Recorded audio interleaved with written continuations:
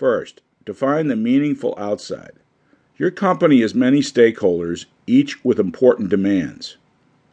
Once you've defined your most important external constituency, ensure that everyone acts on that understanding. Example: P&G is obsessive about understanding its customers. Almost every trip Lafley takes includes in-home or in-store consumer visits. Office and innovation centers have consumers inside working with P&G employees who also spend days living with lower-income consumers and working in neighborhood stores.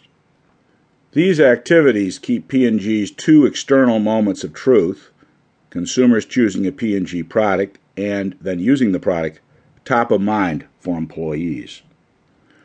Secondly, decide what business you're in. Analyze the attractiveness of the businesses you're already in, your company's position in existing industries relative to competitors, and industry's strategic fit with your core competencies. Example: P&G decided to grow from its core businesses, laundry, diapers, feminine care, and hair care, where it was already a global sales and market share leader.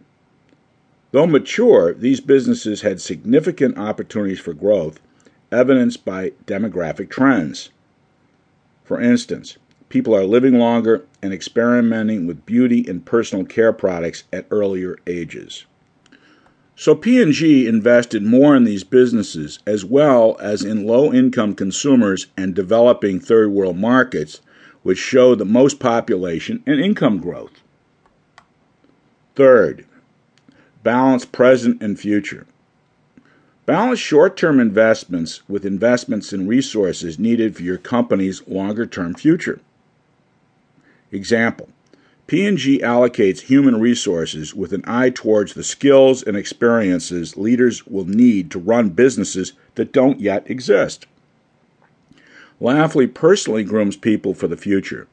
He knows the top 500 people in the company and involves himself in career planning for the 150 potential presidents or function heads.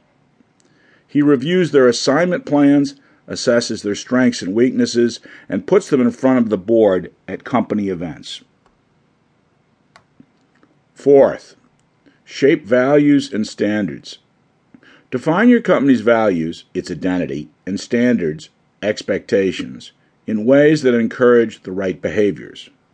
Examples: over time, P&G's company values became interpreted in a way that implicitly placed employees' needs ahead of consumers.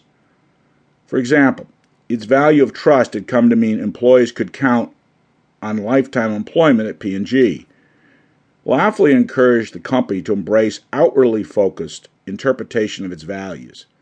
Trust now means consumers' trust in P&G brands and investors' trust in P&G as a long-term investment.